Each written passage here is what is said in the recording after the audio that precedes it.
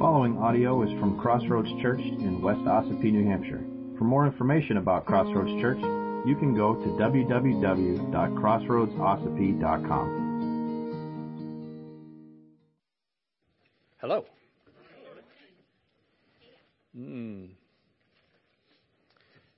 Timothy 3:16 and 17 says, all Scripture is breathed out by God and profitable for teaching, for reproof, for correction, and for training in righteousness, that the man of God may be complete, equipped for every good work. And since every word of Scripture is breathed out by God Himself, every word of Scripture counts. Every word is God's word. With this in mind, we're going to look at just a few words this morning. The few words found in 2 Peter chapter 1, verses 1 and 2. And that's page 1018 in the Pew Bibles. So we'll read that together. 2 Peter 1, 1 and 2. Simeon Peter, a servant and apostle of Jesus Christ, to those who have obtained a faith of equal standing with ours by the righteousness of our God and Savior Jesus Christ, may grace and peace be multiplied to you in the knowledge of God and of Jesus our Lord. Let's pray. Father, we thank you for the awesome privilege that we enjoy to gather together around your word, written in a language that we understand, free to gather together as a people. And we pray, Lord, that now this time would not just be an explanation of the Bible, but that you would speak by the power of your Holy Spirit to each one of us. May the power of God be evident in the preaching of your word. Speak to us, Father. We long to hear your voice. We love you and thank you in Jesus' name. Amen. So, as you may remember, if you were with us last week, and I hope is clear from the plain reading of this text, that the author of this letter is Peter, the Apostle Peter, originally named Simon or Simeon, but renamed Peter by the Lord Jesus after his confession of Jesus as the Christ, the Son of the living God. Somebody sent me a cartoon this week that Jesus changed Peter's name right after he got business cards that said Simon the Fisherman, and there goes that. Thank you, Will. So there's a lot of confusion about our brother Peter. The Catholic Church teaches that Peter himself is the rock upon which Jesus was going to build his church, and that there has been an apostolic succession after him of pope after pope after pope until whoever the pope is today. Well, that's inaccurate. The truth of the matter is the reality of the rock that Christ will build his church on is the confession that Jesus is the Christ. It's what Peter said, not who Peter was, that the Lord Jesus built his church on. The confession that Jesus is the Son of the living God, the Messiah, the longed-for Messiah. Now, it's certainly not, it's not that Peter isn't important. Of course he's important. He truly is. But the things he writes in these two verses share a little bit more about the reality of Peter's standing before God and also ours. And I hope that that's an encouragement to you. Peter calls himself a servant and an apostle of Jesus Christ. This phrase used by Peter and also by Paul, servant and apostle, was one of humility. Humility and also dignity, at least from our perspective. The Greek word doulos, translated servant here in English, servant is a polite translation it means slave. One who is compelled to serve, one who is completely subservient to someone else. Peter recognized his relation to Christ and his total dependence on him. When he calls himself a servant, he means it. The other word, the word apostle, that word means a special messenger, one who is sent on someone else's behalf. Now, we have a tendency to limit the number of apostles to 12, right? In our thinking, there are 12 apostles, right? And then there's everybody else. Well, that's not accurate either. The Bible actually refers to several other people as apostles. It applied to Paul and Barnabas and other people in the church sent out to proclaim the gospel and plant churches. That's what an apostle's job description is. Peter's mention of this office was a reminder of the dignity that was his as an eyewitness, and the one who was sent, and one of the ones who was sent to proclaim the gospel by Jesus himself. That's a big deal. But again, the office of apostle it's beyond the eyewitnesses. It's beyond those 12. It's those who were sent to proclaim the gospel and plant churches. That's why Paul was able to call himself an apostle. Barnabas and Silas and other people were called apostles as well, because that was the job.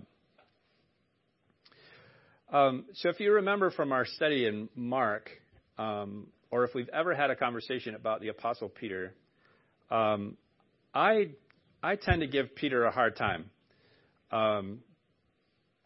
Because when you read the accounts in the gospel of Peter's life,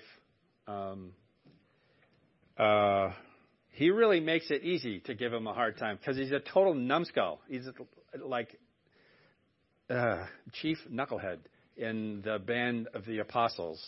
But after the Holy Spirit fell on the day of Pentecost, Peter becomes the kind of man that we can all look up to and emulate. He boldly preached the gospel without fear, even across cultural boundary lines.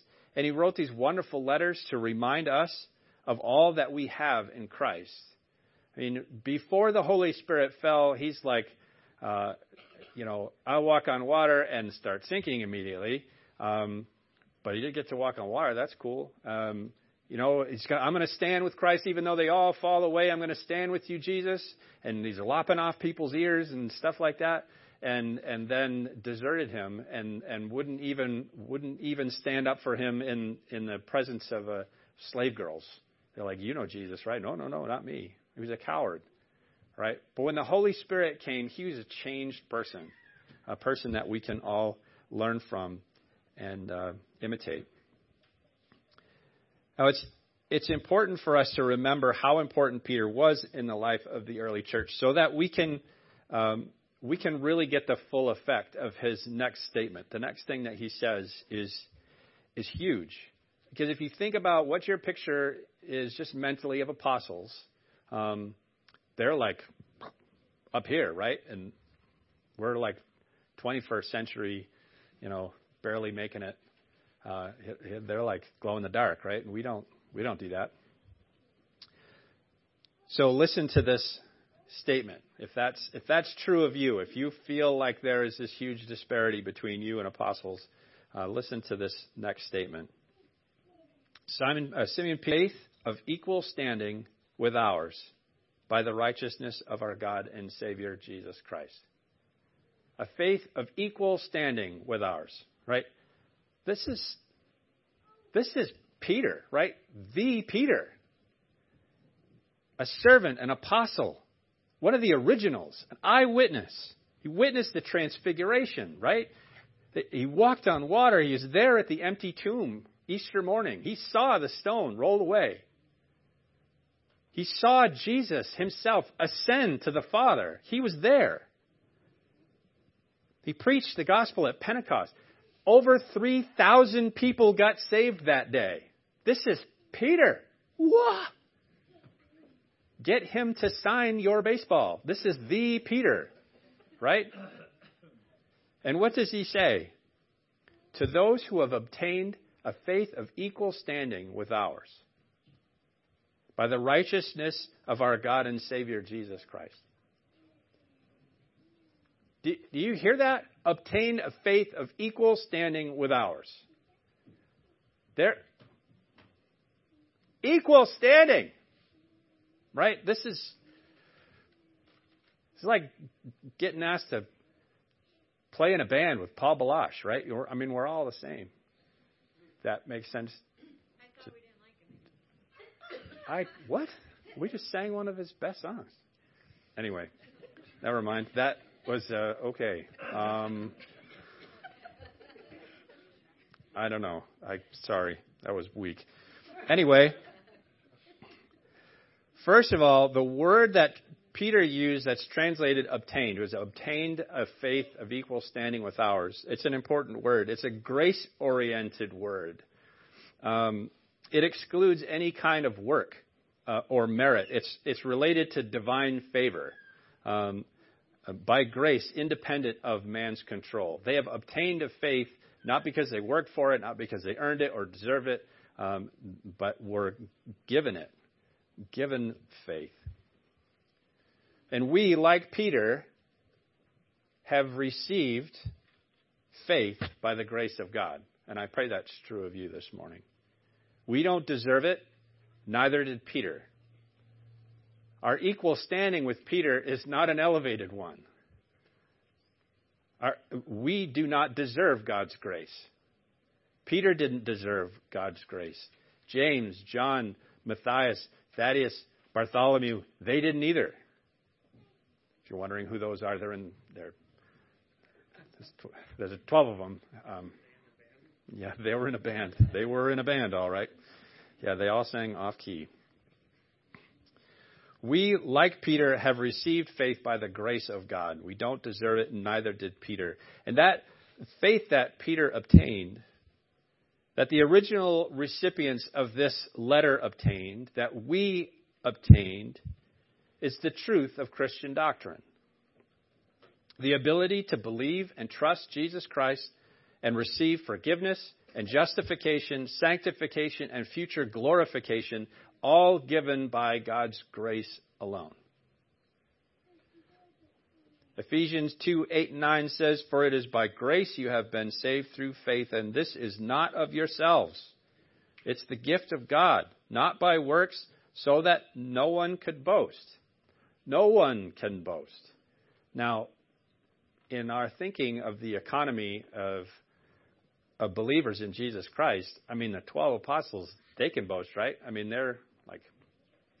They're the guys, right? You can read the Gospels, and you can see they're a bunch of dopes, and they have no right to boast either. Peter could have boasted. Look at all that he did. Look at all the things that he saw with his own eyes. But here he clearly states that believers, for all time, by God's grace, have a faith of equal standing with his and with all the other apostles as well. I hope these words encourage you, not just, Peter was a dope. It's not, I don't want to tear him down, and I don't just want to lift you up, but I think we need to think about the equity here of faith. The fact that we are just as saved as Peter was. Right? We belong to God just as much as Paul and Timothy. Right? Of all these superheroes that we read about in Scripture, we all stand on level ground. The simple truth is that no matter how much we like to elevate other people and to hold them up as higher or better or more loved by God, better than us, more precious in God's sight than us, by faith in Jesus Christ, we are all the same. And that's a good thing. Peter, Paul, James, John, Calvin, Luther, Billy Graham, Joel Brown, you, me, we are all the same. By faith, we stand equal. Billy Graham said the ground is level at the foot of the cross. He wasn't the first to say it. It was in an old hymn first. But the ground is level at the foot of the cross.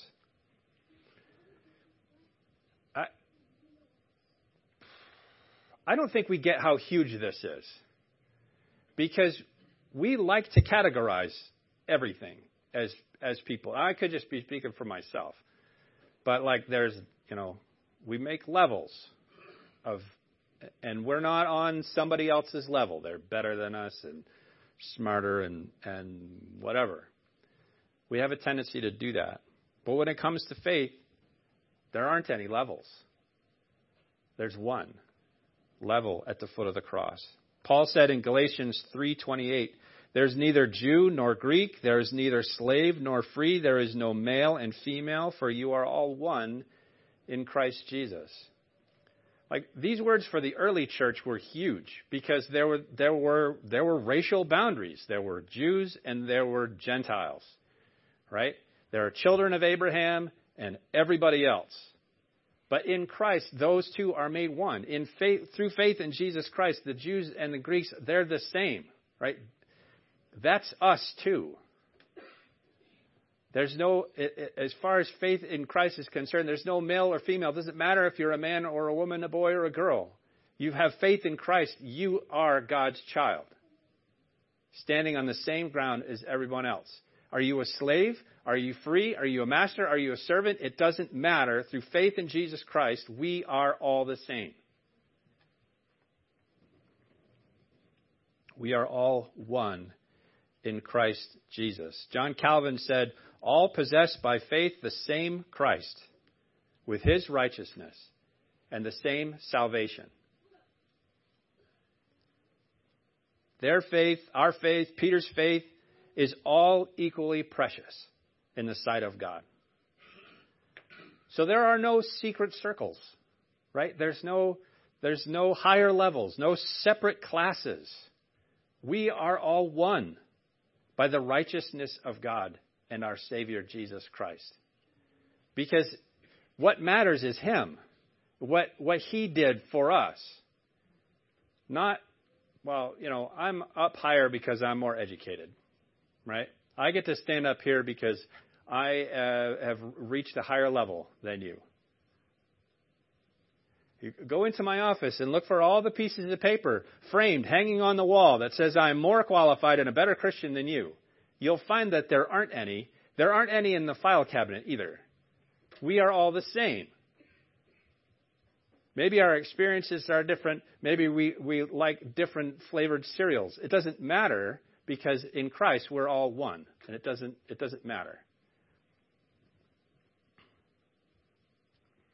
His righteousness is what is important. Not who we are, not where we've been, but who He is and what He did for us. Jesus satisfied the justice of God, which demands the death of the sinner. That's justice. Not when the shoplifter finally gets caught and sent to jail. Jail time isn't justice, friends. That's the American justice system, the world's justice system. God's justice, sinners get death. Great news, right? This is why we have equal standing. We are all equally sinners and all equally deserving of God's justice, death. Let's close in prayer with that encouragement, right? Jesus satisfied the justice of God. He did so Himself by paying the sufficient ransom for all mankind. He gave His own perfect, sinless, holy life in our place. When we start to think about what He did, it doesn't really matter so much about what we've done. Right? We start to think about who Jesus is and what He has done for us, and all of a sudden our kind of levels fade away. Because in reality, they don't exist other than in our own heads. Romans 3:22 through 26 says, "For there is no distinction, For all have sinned and fall short of the glory of God, and are justified by his grace as a gift, through the redemption that is in Christ Jesus, whom God put forward as a propitiation by his blood to be received by faith. This was to show God's righteousness, because in his divine forbearance he had passed over former sins. It was to show his righteousness at the present time, so that he might be just and the justifier of the one who has faith in Jesus. There's no A team, no B team. There is what God has done through Jesus Christ. And he has allowed us by his grace to have faith in him. 2 Corinthians 5:21 says, For our sake he made him to be sin who knew no sin, so that in him we might become the righteousness of God. That's quite a statement. Through faith in Jesus, we become the righteousness of God. Righteousness is not glowing in the dark, right? Righteousness means right standing before God. It's as if we had never sinned.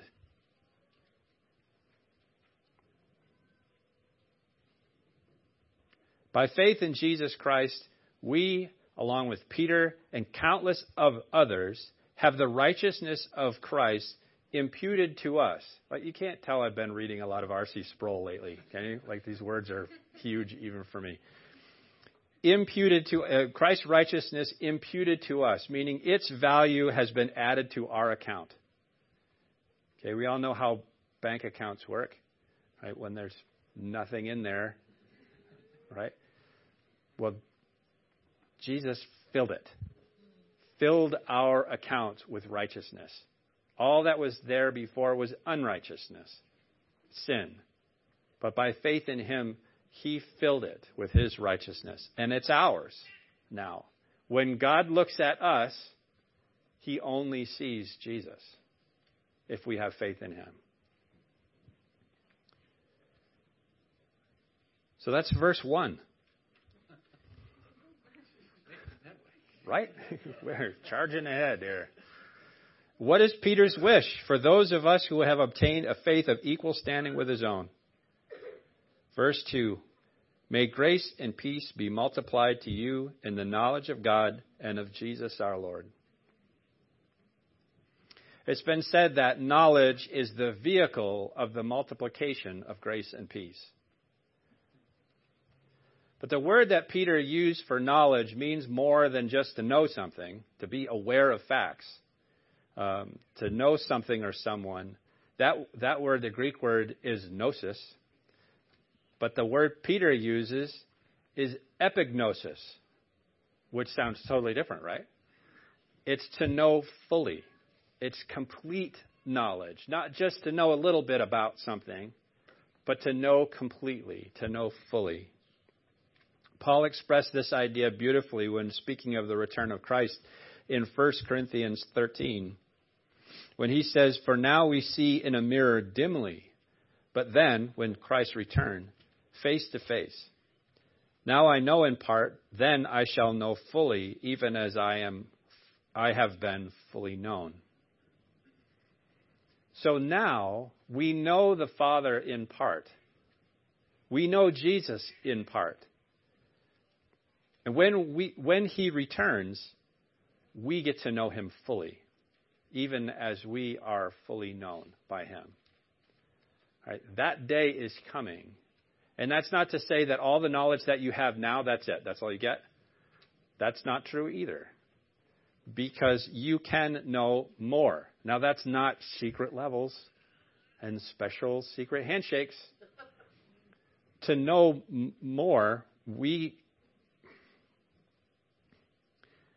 can increase the part that we know. Though we only know him in part, that part can increase. Getting to know him better through the way that he has chosen to reveal himself to us. Here it is. By studying his word, by reading his word, our perception of his grace and peace increases as our knowledge of him increases. This is the way that he has chosen to reveal himself to us. Now, like I said, I've been reading a lot of R.C. Sproul lately because October 31st is a huge day on the Christian calendar. Did you know that? It doesn't have anything to do with pumpkins and skulls and candies. But it does have to do with the Reformation of Martin Luther nailing his 95 Theses to the door of the Castle Church at the College of Wittenberg. It's huge. Right? It's okay. Then the church did not have the Bible in a language that they could read. They had the Latin Vulgate, which is a poor translation to begin with. And only the priest could have it. The church controlled it. And they controlled the people because they could say this is what the Bible says, and nobody could say different because they didn't know. We talked about that a few weeks ago. But Martin Luther was a huge part of that because he started to read the Bible in the original languages, in Greek, in Hebrew. And it said something totally different than he had been taught. We have this wonderful blessing of God's Word in a language that we can understand and a billion different translations to choose from. Some good, some less good. But still. If you want to hear God speak, you want to hear God's voice, read His Word. It's how He has chosen to speak to us. If you want to hear God speak audibly, read it out loud. This is the vehicle that He has chosen to multiply grace and peace to us by the multiplication of knowledge. What we need to know is here. There isn't secret revelation. There is no further levels. There is God's Word, and we can all read it for ourselves. To those who have obtained a faith of equal standing with ours, with Peter's and all the apostles, by the righteousness of our God and Savior Jesus Christ, may grace and peace be multiplied to you in the knowledge of God and of Jesus Christ our Lord. Amen? Amen. Let's pray. Father, we thank you for your word. We thank you for those who worked so hard and fought so diligently, even gave their lives, that we can have the word written in a language that we can understand. That the truth of your word has been preserved, and it still means what it always meant. Lord, I pray that you would apply your truth to our hearts this morning. That you would alter the way that we think, change the way that we behave as a result of what we learn from your word. Your word is alive and active, sharper than any two-edged sword. We pray that it would pierce our hearts and that we would continue to grow in knowledge of you, and grace and peace may be multiplied to us as a result. We love you, Lord, and we thank you for your grace. In Jesus Christ's name we pray. Amen. If you would like to participate in the mission of CrossRoads Church through financial support, checks can be mailed to CrossRoads Church, Post Office Box 576, West Ossipee, New Hampshire, 03890.